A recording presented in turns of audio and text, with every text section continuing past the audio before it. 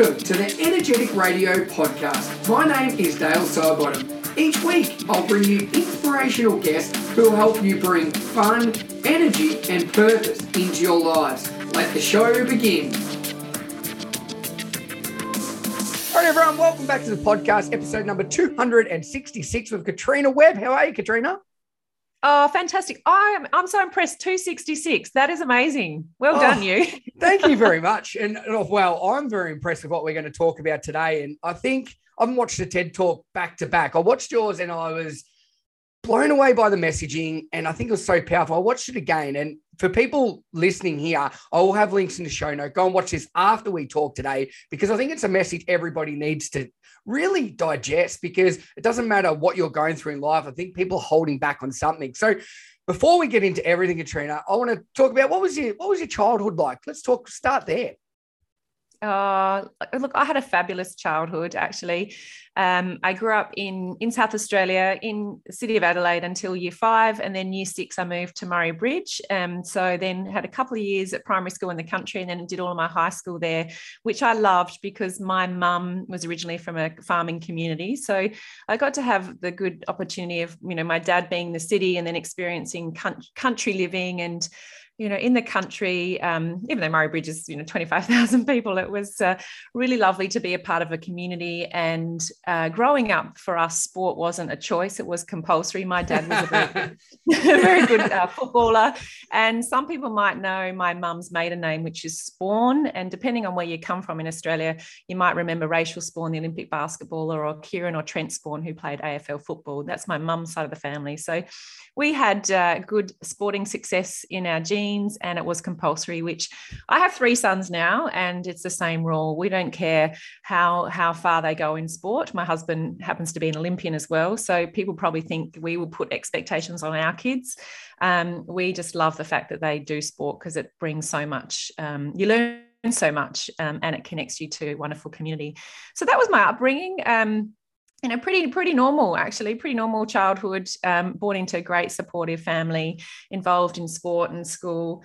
Probably the thing that was different, though, Dale, was that I was diagnosed as having had suffered a very mild injury to my brain when I was 3, which I then found out was called cerebral palsy when I was 18. But from age 3, I knew that I had something wrong. I can't curl my right toes. I can't point my right foot very well or do a calf raise. And I had to wear a night plaster to bed every night on my right leg from age 3 until I stopped growing. And for me, as of age 5, I, started to go to school. I saw other kids wearing plaster, and, kids wear plaster at school because they're broken an arm or a leg. And, our minds are really powerful. And my little mind said to me, gee, you have to wear a plaster every night. You must be pretty broken. And as a young kid, when I said that to myself internally, I now know what I felt was shame, because shame is that feeling of, not being good enough, or there's something wrong with you. And I didn't like that feeling. So I thought, what can I do to get rid of it? How about I go and tell mum and dad that we just don't tell anybody that there's something wrong with me? And you actually can't really see my cerebral palsy. So when I asked my parents, could we just keep it our secret? They said yes. Then I just went about hiding it as much as I could so people wouldn't know that I was different. So think about that then. Here I am. I had a wonderful childhood, a very supportive, loving parents that, they did do that thing called healthy neglect well, which I think is missing a bit from our society now, making sure that, as kids, we grew well, fell over and picked ourselves back and moved on with love and support. But then at the same time, my childhood was working incredibly hard to cover up something I didn't like about myself. Yeah. And there's so many things that I want to digest in there. And one is, obviously, I grew up in a regional town in country Victoria, and life was all about, community around sports clubs. And I think it's so beautiful. And that's what you're saying there, that it's not forced upon you, but all the lessons and the way you develop and all the way you socialize, it's really got a lot to do with that, hasn't it? Yeah, definitely. It is. I mean, it's the heartbeat of a town, isn't it? Sport. And I think, as you said, even if it's not the sport that's going on, it's the relationships that get developed. It's the people that you learn to meet and be supported by. And even with my success as an athlete, Murray Bridge was so proud of me and still are. I have a tree planted in my name in the main street. One of the jewelers, when I won my first gold, made a ring for me, and then in the whole jewelry store put "Well done, Katrina, Golden Atlanta," and I'd never experienced that. Like when you grow up in a big city, you're a part of a council, but even as an athlete being successful in Adelaide, I didn't get that level of support. Where growing up in Murray Bridge and then having the success I did, gee, they were fantastic at getting behind my success.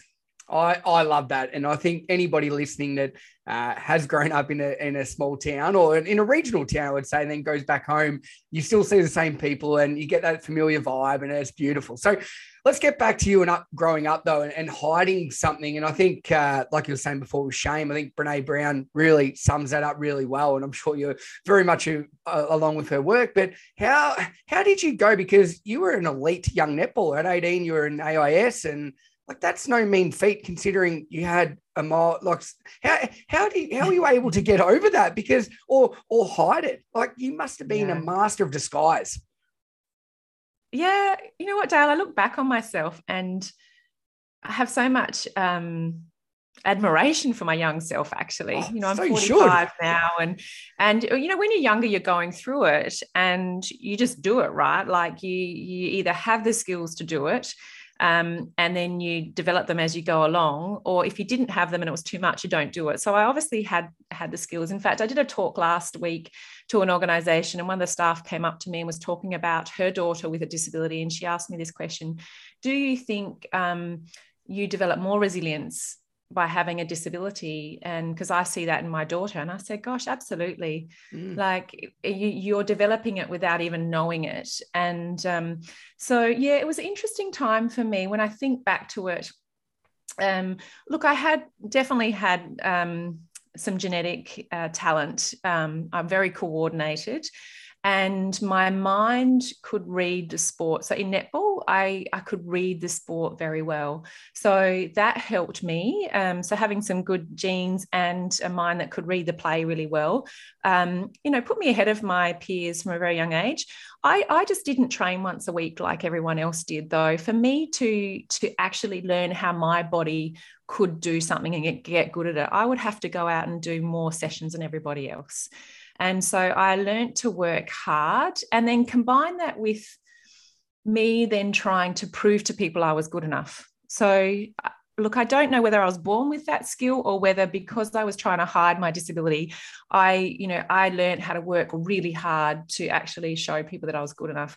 That combination helped me to be successful. I made it up through country netball teams, and then state country teams. And then I made state teams, and I made national squads and went to nationals, and I made all Australian squads for netball for my age group, which, as you said, was extraordinary because this is an able-bodied world.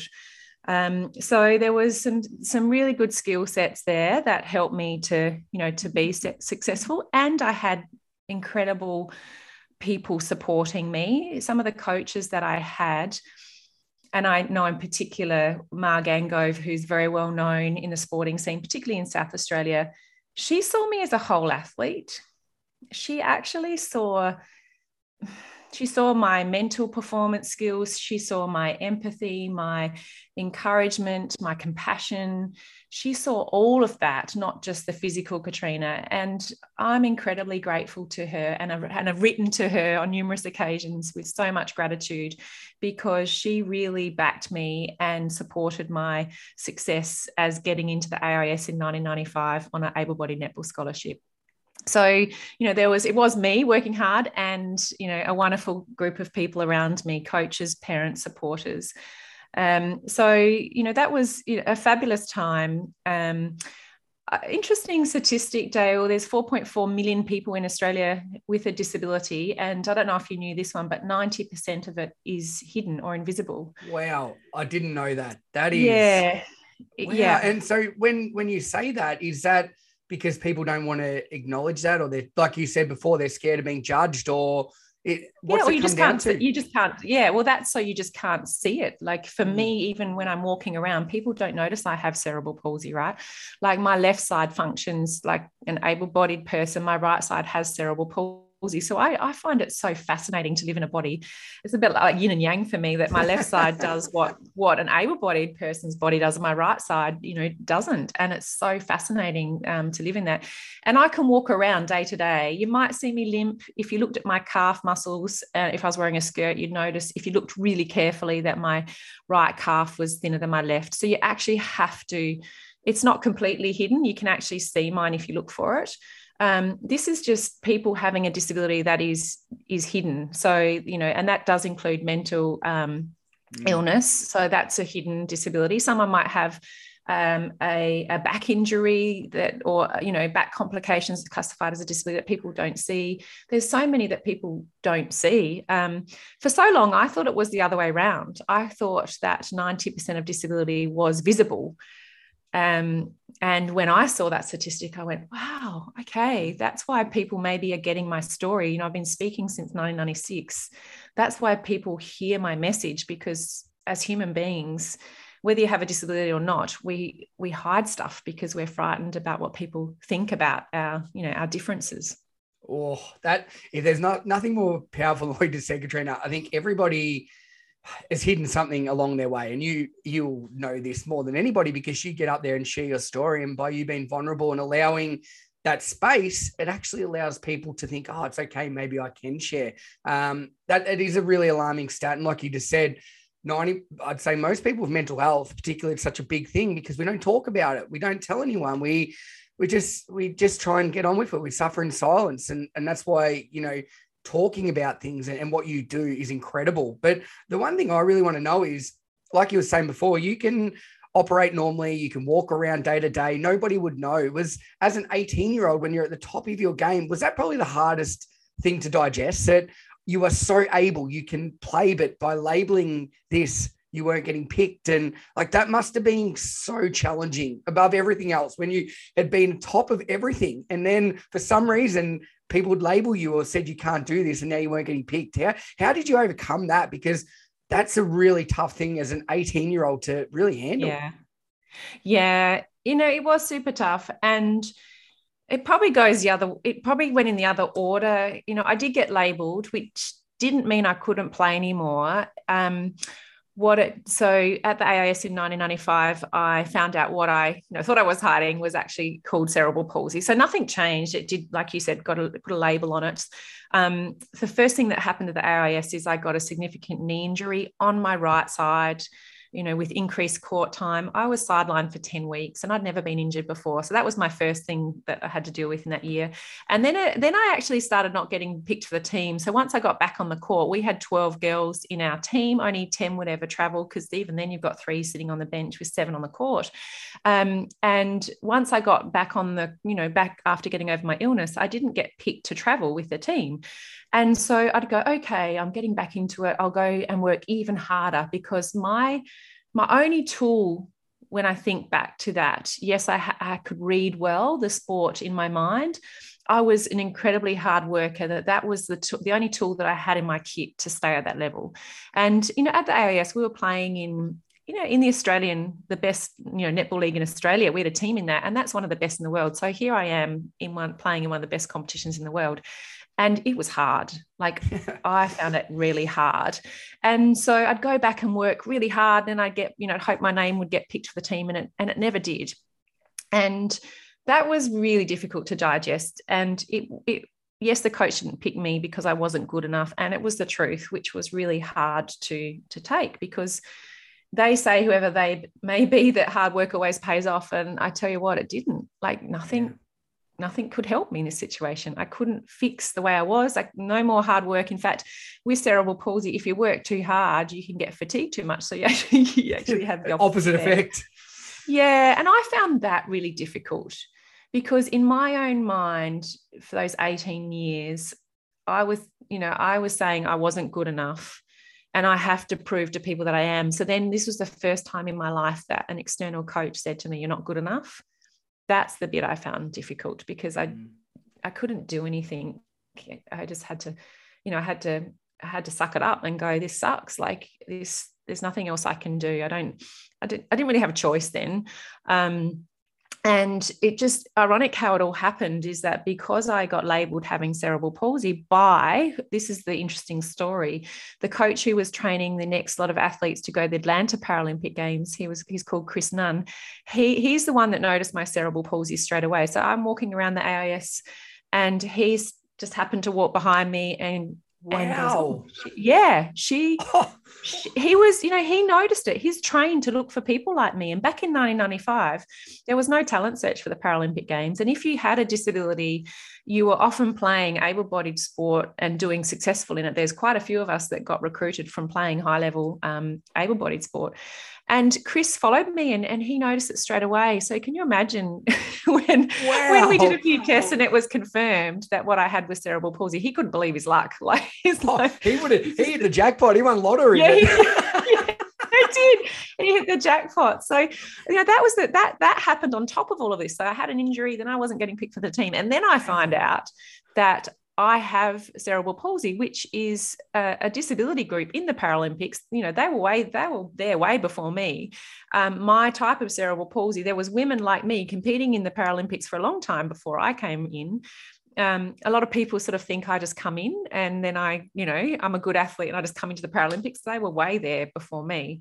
And so, then Chris said to me, if you get classified, which, I have to have enough cerebral palsy, then once I realized I've got enough, they classify you so you compete against people on a level playing field. So I'd compete against women as close to me as possible.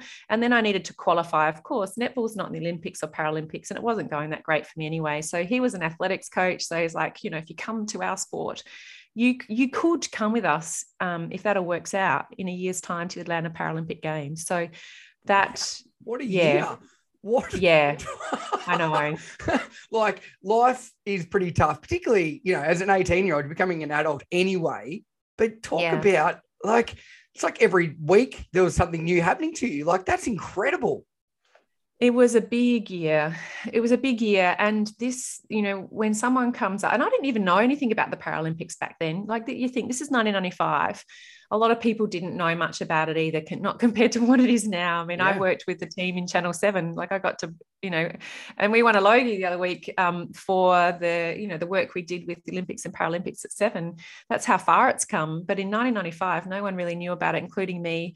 And for me, I wasn't at all afraid about the Paralympic Games. For me, when I had a decision to make about whether I would go, the thing that I was worried about the most was exposing myself.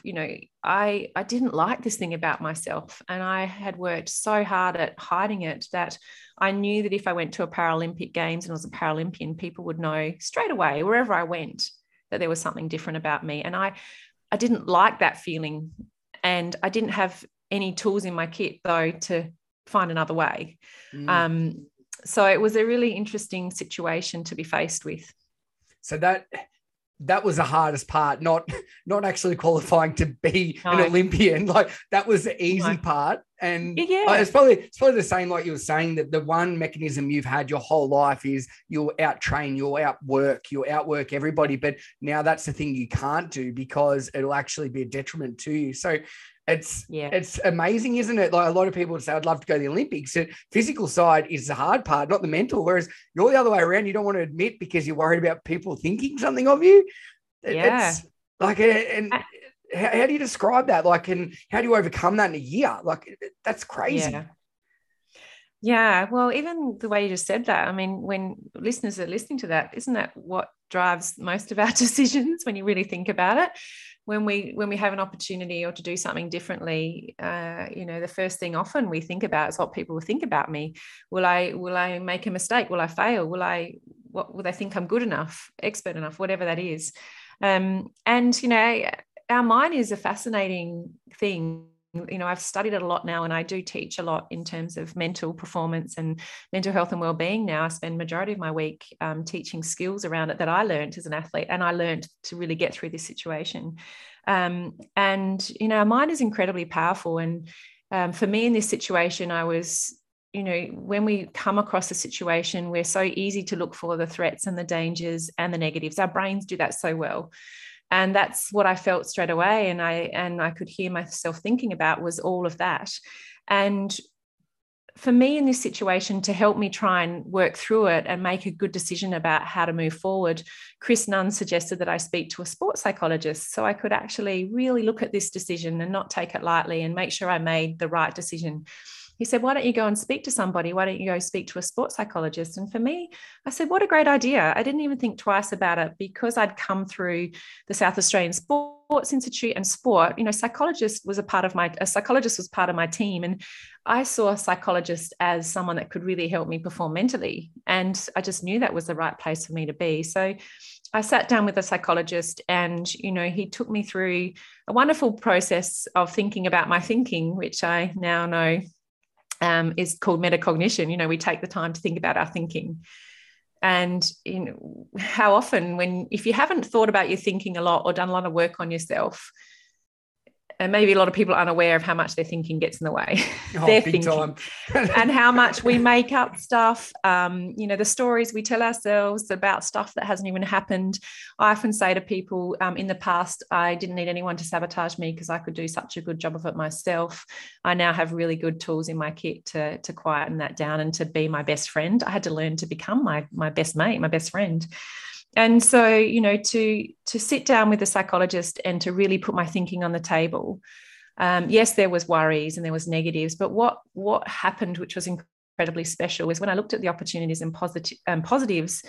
I heard you say it before, like I'd actually gone to the AIS to achieve everything that was written out in front of me. Like I was an excellent athlete. I just needed another sport. Like I had all those skills. So for me, I wanted to represent my country. I wanted to travel. I wanted to be the best I could be in sport. All of that, when I wrote down all the positives about going to a Paralympic Games, was actually what I wanted to achieve as a netballer. What was different was the packaging. And that was an amazing lesson for me, is when you have clarity over, you know, what drives you, what are your guiding principles and what are your goals? If you can see them in front of you and the packaging is different, what does it matter? And how many opportunities are people missing out on because they get so fixed on the packaging? Oof. And yeah, in that moment, I just thought, wow, this is where I'm meant to be. Did it make it easy? No.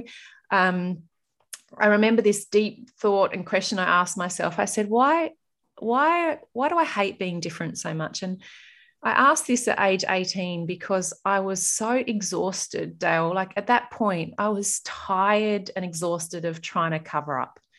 Like if you saw me in 1995 and I was limping and you said, you hurt yourself, I'd go, yeah, my knee's sore. Then Dale would have to remember I told you my knee was sore, because then you're going to check in a couple of weeks' time. So I was wasting my magnificent cognitive capacity on covering up something. For what reason? And I remember thinking, for what am I doing this? This isn't working for me.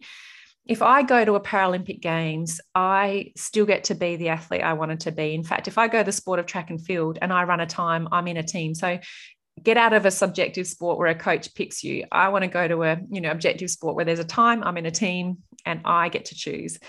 And if I go to a Paralympic Games, I want to be able to be on a podcast like this in the future and be able to tell people how much I love the fact that I'm a Paralympian. I want to be an incredibly proud one, which meant I needed to find ways to learn and love all of myself. And as I said, I didn't have those tools in my kit. I didn't know how to do that. I just knew going to the Paralympics was the right thing to do, and I would find those tools along the way. So, yeah, that's how I got involved. There's so much again, Katrina, I absolutely love about that. And I think there's people listening to this that the way we talk to ourselves is horrible. You know, we put ourselves down. We're so negative. We'd never say it to anybody else. And people are a bit nodding along if they're running, riding, driving, wherever they are. For you to actually be able to flip that around and become your best friend, that's huge. But then also taking that weight off your shoulder of acting, because that's what you've essentially done since the age of 3, you know, or at 5, or whenever you told your parents that we're not going to label this, we're not going to tell anyone. You've essentially been putting a mask on every day. It must have been liberating to throw that weight off. Yeah, it was liberating, and it didn't happen straight away. When, you know, this was a progression, because there was quite a few things I had to get through in that. I can tell you now, sometime later, it has been absolutely liberating. It's the best thing that ever happened to me in my life when Chris Nunn walked behind me that day. And I'm so grateful because not only did I get to go to, I've been to 6 Paralympics now. I did 3 as an athlete, but I've been to 3 as an ambassador and worked with Channel 7. Like, what a gift. And yes, I got to win medals and be successful as an athlete, but I actually got tools in that in that progression of being an athlete. Because the interesting thing is, as a gold medalist and someone who had to get to a gold medal level, I worked with psychologists a lot. And I worked a lot on my thinking and my self-confidence and my ability to focus, but also when I wasn't nice to myself or didn't believe in myself or was saying stuff that was getting in the way, what I could do to work around that. And they were the exact tools I needed to address my disability, if that makes sense. Yeah. And what really saddens me and what really drives my work today is those tools weren't offered to me in any other aspect of my life, because traditionally still people see a psychologist when they're in crisis, worn out, burnt out, stressed, suffering major grief or trauma, which is very much needed. I got someone on my team to help me perform mentally at my best because I was in sport and high level sport. And they were the tools I needed as a human being to learn and love all of myself. And then that was liberating. Like, for me, when I get out of bed in the morning, to be able to take my whole self everywhere I go is the biggest gift I've been given. And when I've been able to do that, people see it. And that's where the most incredible opportunities have come my way. And you would think it would be the opposite, right? When you leave that part about yourself home, you don't bring uniqueness, that's when people will see you. In fact, it's the other way around. Is it easy? No. But when you're prepared to be brave enough, and I say tough, these are the tough skills to go inside and really learn about who you are. When you can do that, that's the extraordinary things that happen from there. It's so worth it. Oh, just listening to that, it's like we've got things flipped around the wrong way, Katrina, because that's what we need to be giving our kids. Do you know what I mean? That's what we need in schools. We need them to have that positive self-talk, positive self-worth, love themselves, be empathetic to others, be kind to themselves. All these things that the skills you got once you'd left that system that you needed as a young girl when you were hiding everything.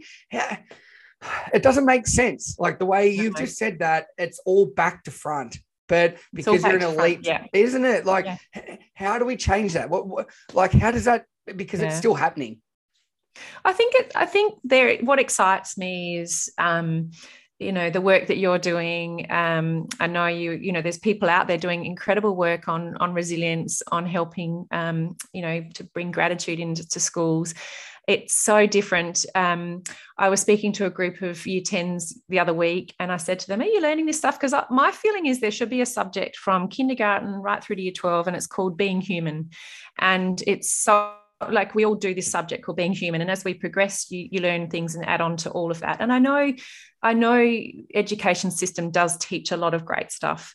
And these year 10 students, I said, are you learning much about yourselves? And how do you think that's going? They said, yeah, a little bit. We do psychology at school. And I'm like, wow, that's even exciting. Like, we couldn't, when I went through school, I did maths 1, maths 2, chem, physics, and geography. Yep. Like, nothing about learning about myself. So I think the shift has definitely happened. There is a lot more opportunity for young students to learn these skills.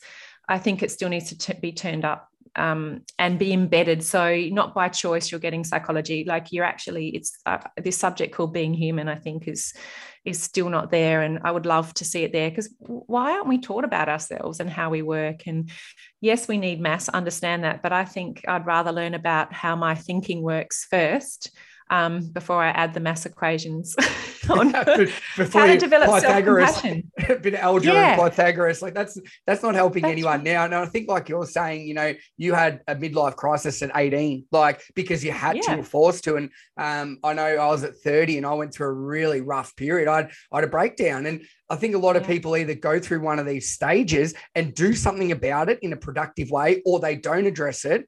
And they start using other things to mask it. Yes. And like you said, being human builds that resilience so we can deal with it. If that's what you're sort of saying.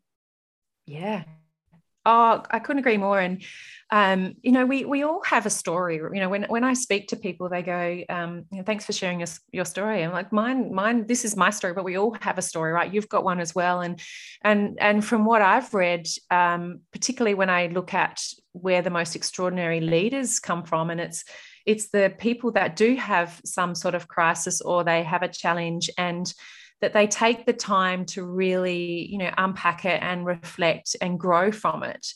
And that's hard. It's often easier just to, push it under the carpet and leave it there and hope it doesn't come back. And I know for people in leadership positions, if you haven't dealt with some of that stuff, it will come up. It will come up at the right, whether you want to keep it there, it won't stay there. You can't hold it forever. No, and what I've read is that the leaders that are able to take that really difficult failure or challenging time or crisis and grow from it and make meaning from it, they actually become extraordinary leaders. And yeah, like not everyone can do it, but there is opportunity if you're prepared to speak to people. I think that's the key. You don't have to do it all on your own. There's some great people out there that you can talk to about things, and you can understand what you can learn from these situations. Yeah. And like you just said, though, nobody's going to do it for you. You need to put the work in and do it yourself. And I think that's why it's so liberating when you do put the work in, you come out the other side, you're like, wow, life's bloody brilliant. Why haven't I been able to experience this, Katrina? Where's this been? And I can imagine that's what happens when you went to Atlanta. Let's talk about your career, because it's incredible. Gold medals, silver medals, bronze medals, carrying the flag in Sydney. Can we give yourself, let's talk about that. Was that the best part of it all in Sydney? The experience of, I got to carry the torch into the stadium for the opening ceremony. Yeah. Extraordinary. Yeah. And like, that's just up there as one of those things that goes, wow, did that really happen? Like, you don't ever do anything for that purpose. Does that make sense? Like, it's not like, I'm going to be an athlete so I can. And I even remember before the Sydney Games happened, my husband competed in water polo at the Olympic Games. And I remember watching the Sydney opening ceremony and seeing all these greats either carrying the flag or the torch, or, being involved in the opening ceremony, thinking, wow, I wonder when does that happen to you? Because I had no idea I was going to do it 2 weeks later. They keep it really quiet. Really? So that you didn't know.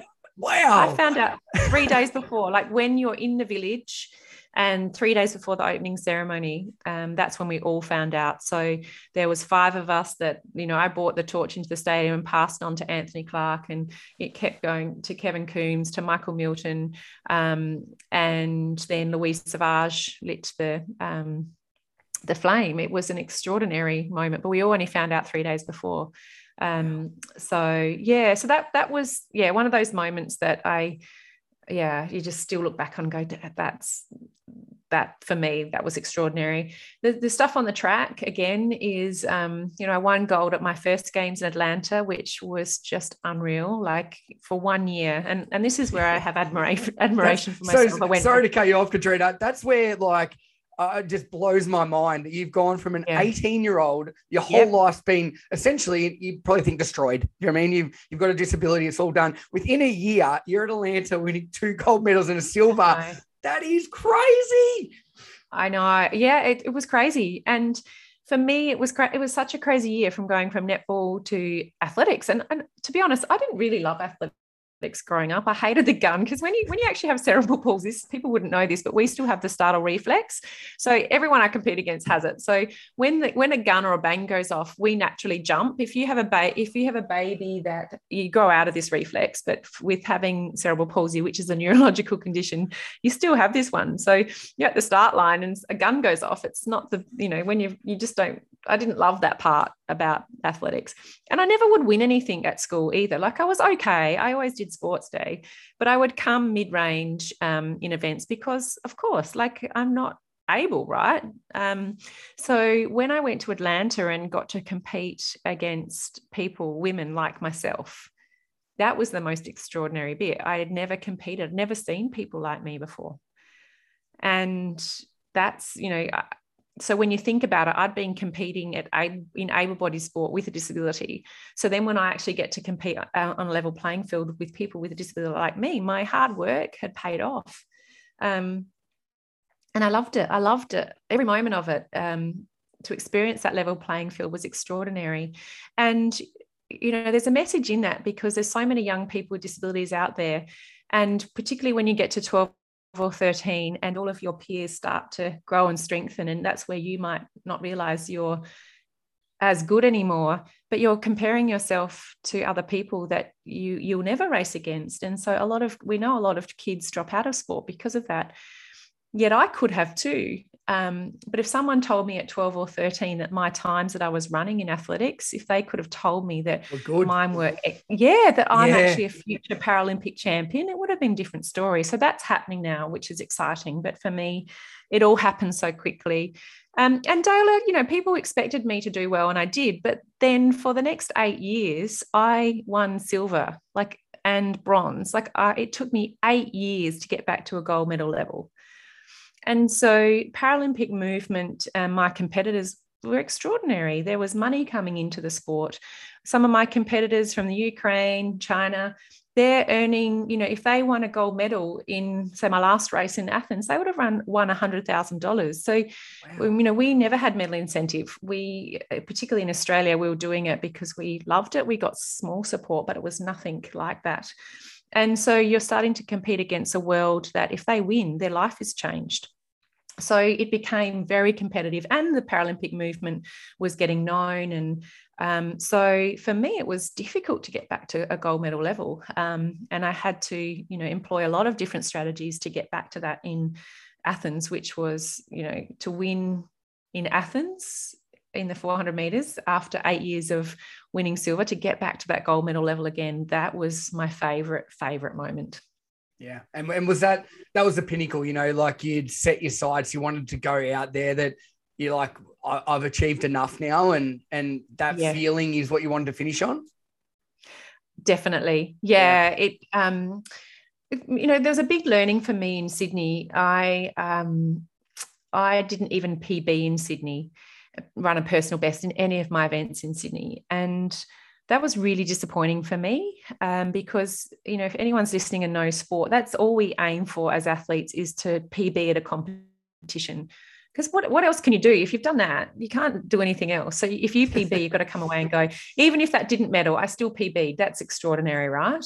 And so after Sydney, I actually felt like I'd failed because I didn't PB in a sense. And so I remember sitting down with my sports psychologist and looking at the situation going, well, why didn't I? And I had taken on so many opportunities that had come my way. So by winning gold in Atlanta, not that I became famous, but I did become a little bit more known, and a lot more opportunities had come my way. And I love to help people. That's like my number one value, of love and kindness. And I just love helping people. So if people ask me to help, I'd just say yes. And so in my lead up to Sydney, my psychologist said, Katrina, you are doing so much.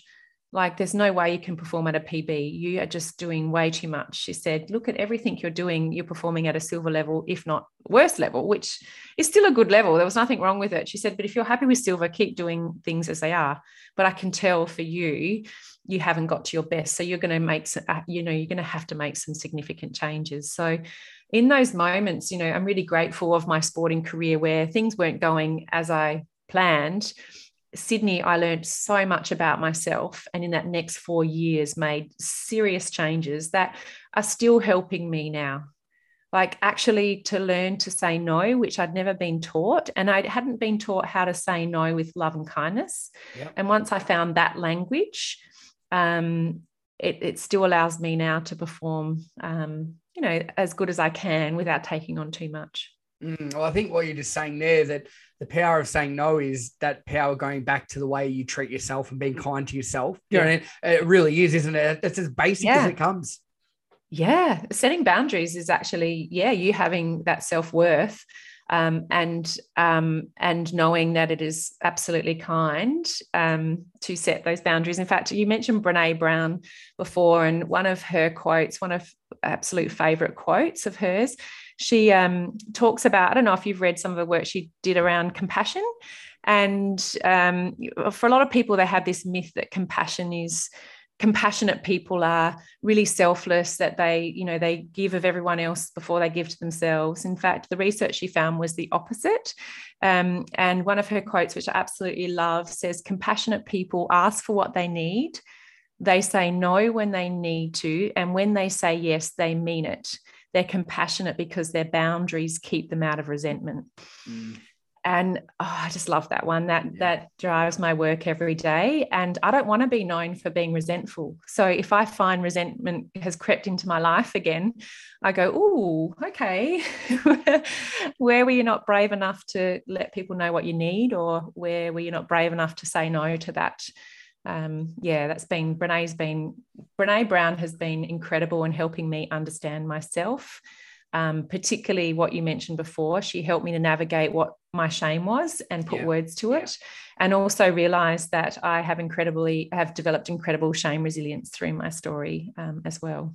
Well, I've got no doubt. And like you just said, resentment comes when you haven't had the courage to do what is right for you. And then you end up pushing that on other people. And I'm sure people have been listening to this, Katrina, the whole way through, nodding along with so many things. Like, not everyone's got a disability. Not everybody's had to go through what you've gone through, but everybody faces hurdles in life. And if we haven't overcome something in the last 2 years, I want to know who you are, because that's absolute BS. You know, there's been things you've overcome. So I can imagine that people are just nodding along, because everything is hit home. Messages are so true. So when you look back, and I know you're speaking all over the world now, you've got an amazing career, you've overcome adversity at such a young age. What are you most proud of? Like, and do you allow yourself to sit back and say, I'm bloody good, I've done this, or pat yourself on the back? Like, what are you most proud of so far?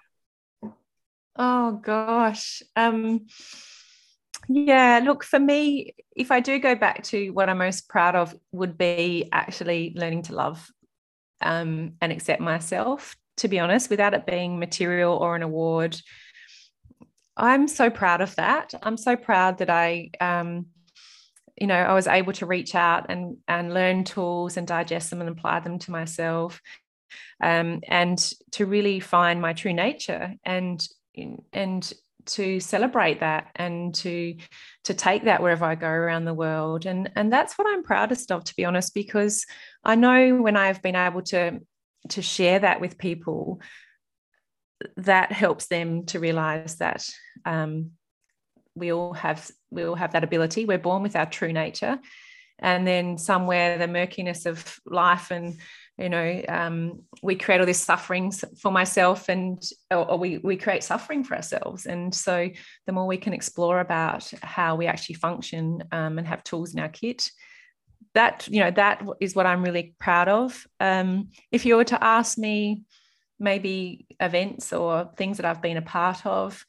I had an opportunity to speak at the UN in 2006. That was extraordinary. I got to speak and have my own name plaque, and speak and have my speech interpreted in so many different languages. I got to meet Kofi Annan and shared the stage with Roger Federer. And that's really special because I got to speak. It was the closing ceremony of the International Year of Sport and Physical Activity for the UN. And they were using sport and physical activity as a vehicle to promote peace, development, health, and education around the world. And so I had about 6 minutes to speak, and to speak about how powerful sport had been for me and the benefits of it. And I also got to tell, and at the UN, that countries moving forward, if they were to put their sporting plans together, that they needed to include everybody, that everybody had the right to play sport and be involved in sport. Everybody, which, particularly people with disabilities. So I'm really proud of that, because that was my first moment of being able to advocate and speak up in a leadership capacity around inclusion. And so that was a wonderful moment.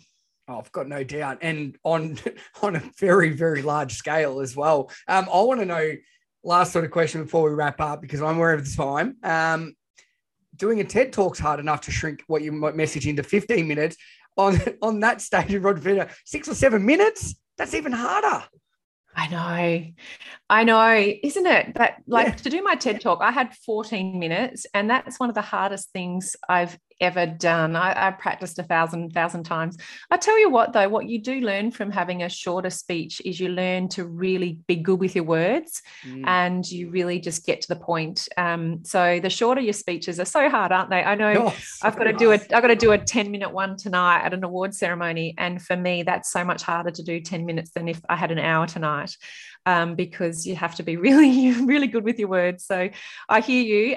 The UN one, and it had to be, there's no chance there for being not on time. So I could imagine being kicked off the stage. But what was going for me then was, I had already been speaking for quite some time. I was known as a speaker, and I remember speaking to Federer before, and he said to me, "I'm so comfortable in doing a speech on the court after a game. Like that's where he's happy to speak, but to do what he was about to do at the UN was really out of his comfort zone." He said, "I'm not someone naturally that enjoys keynote speaking, but you can interview me anytime after a game." So that was interesting to be able to share both how we're feeling in that situation. Well, and it just shows too that everybody is human. Like at the end of the day, right. Everybody's got their own skill sets. Everyone does things differently, and they've got good things. Roger may be probably one of the greatest of all time, but that's nice to know that he gets a little bit nervous. I know, it gave me hope. I'm like, if Roger's that nervous, I might do it right here because. Oh, that's brilliant. Anyway, all right, Katrina. So where can we find you? If now people, I'd love you to go and check out, obviously, your TED Talk. I'll have links to that in the show notes, but where else is the best place? Because you're running amazing events with New Day, your website, you're speaking all over the world. Where's the best place to find you? Yeah, if you Google Katrina Webb, my website will come up. katrinawebb.com.au is where people can find me and find out what's going on in my world. If they would like to follow, the easiest place to find me. Perfect. All right. Well, I have links in the show notes, episode number 266. And I think my thing, incredible chat, Katrina, and I really appreciate you sharing everything. I know the impact of your story is having on people, but the one thing I want to finish with is don't speak to somebody, a psychologist or somebody, just if your life's hit rock bottom. Do you know what I mean? Like you said, talking to people is a beautiful tool, and don't use it when you're in turmoil. And I think that was one thing I've really taken away from everything you've mentioned.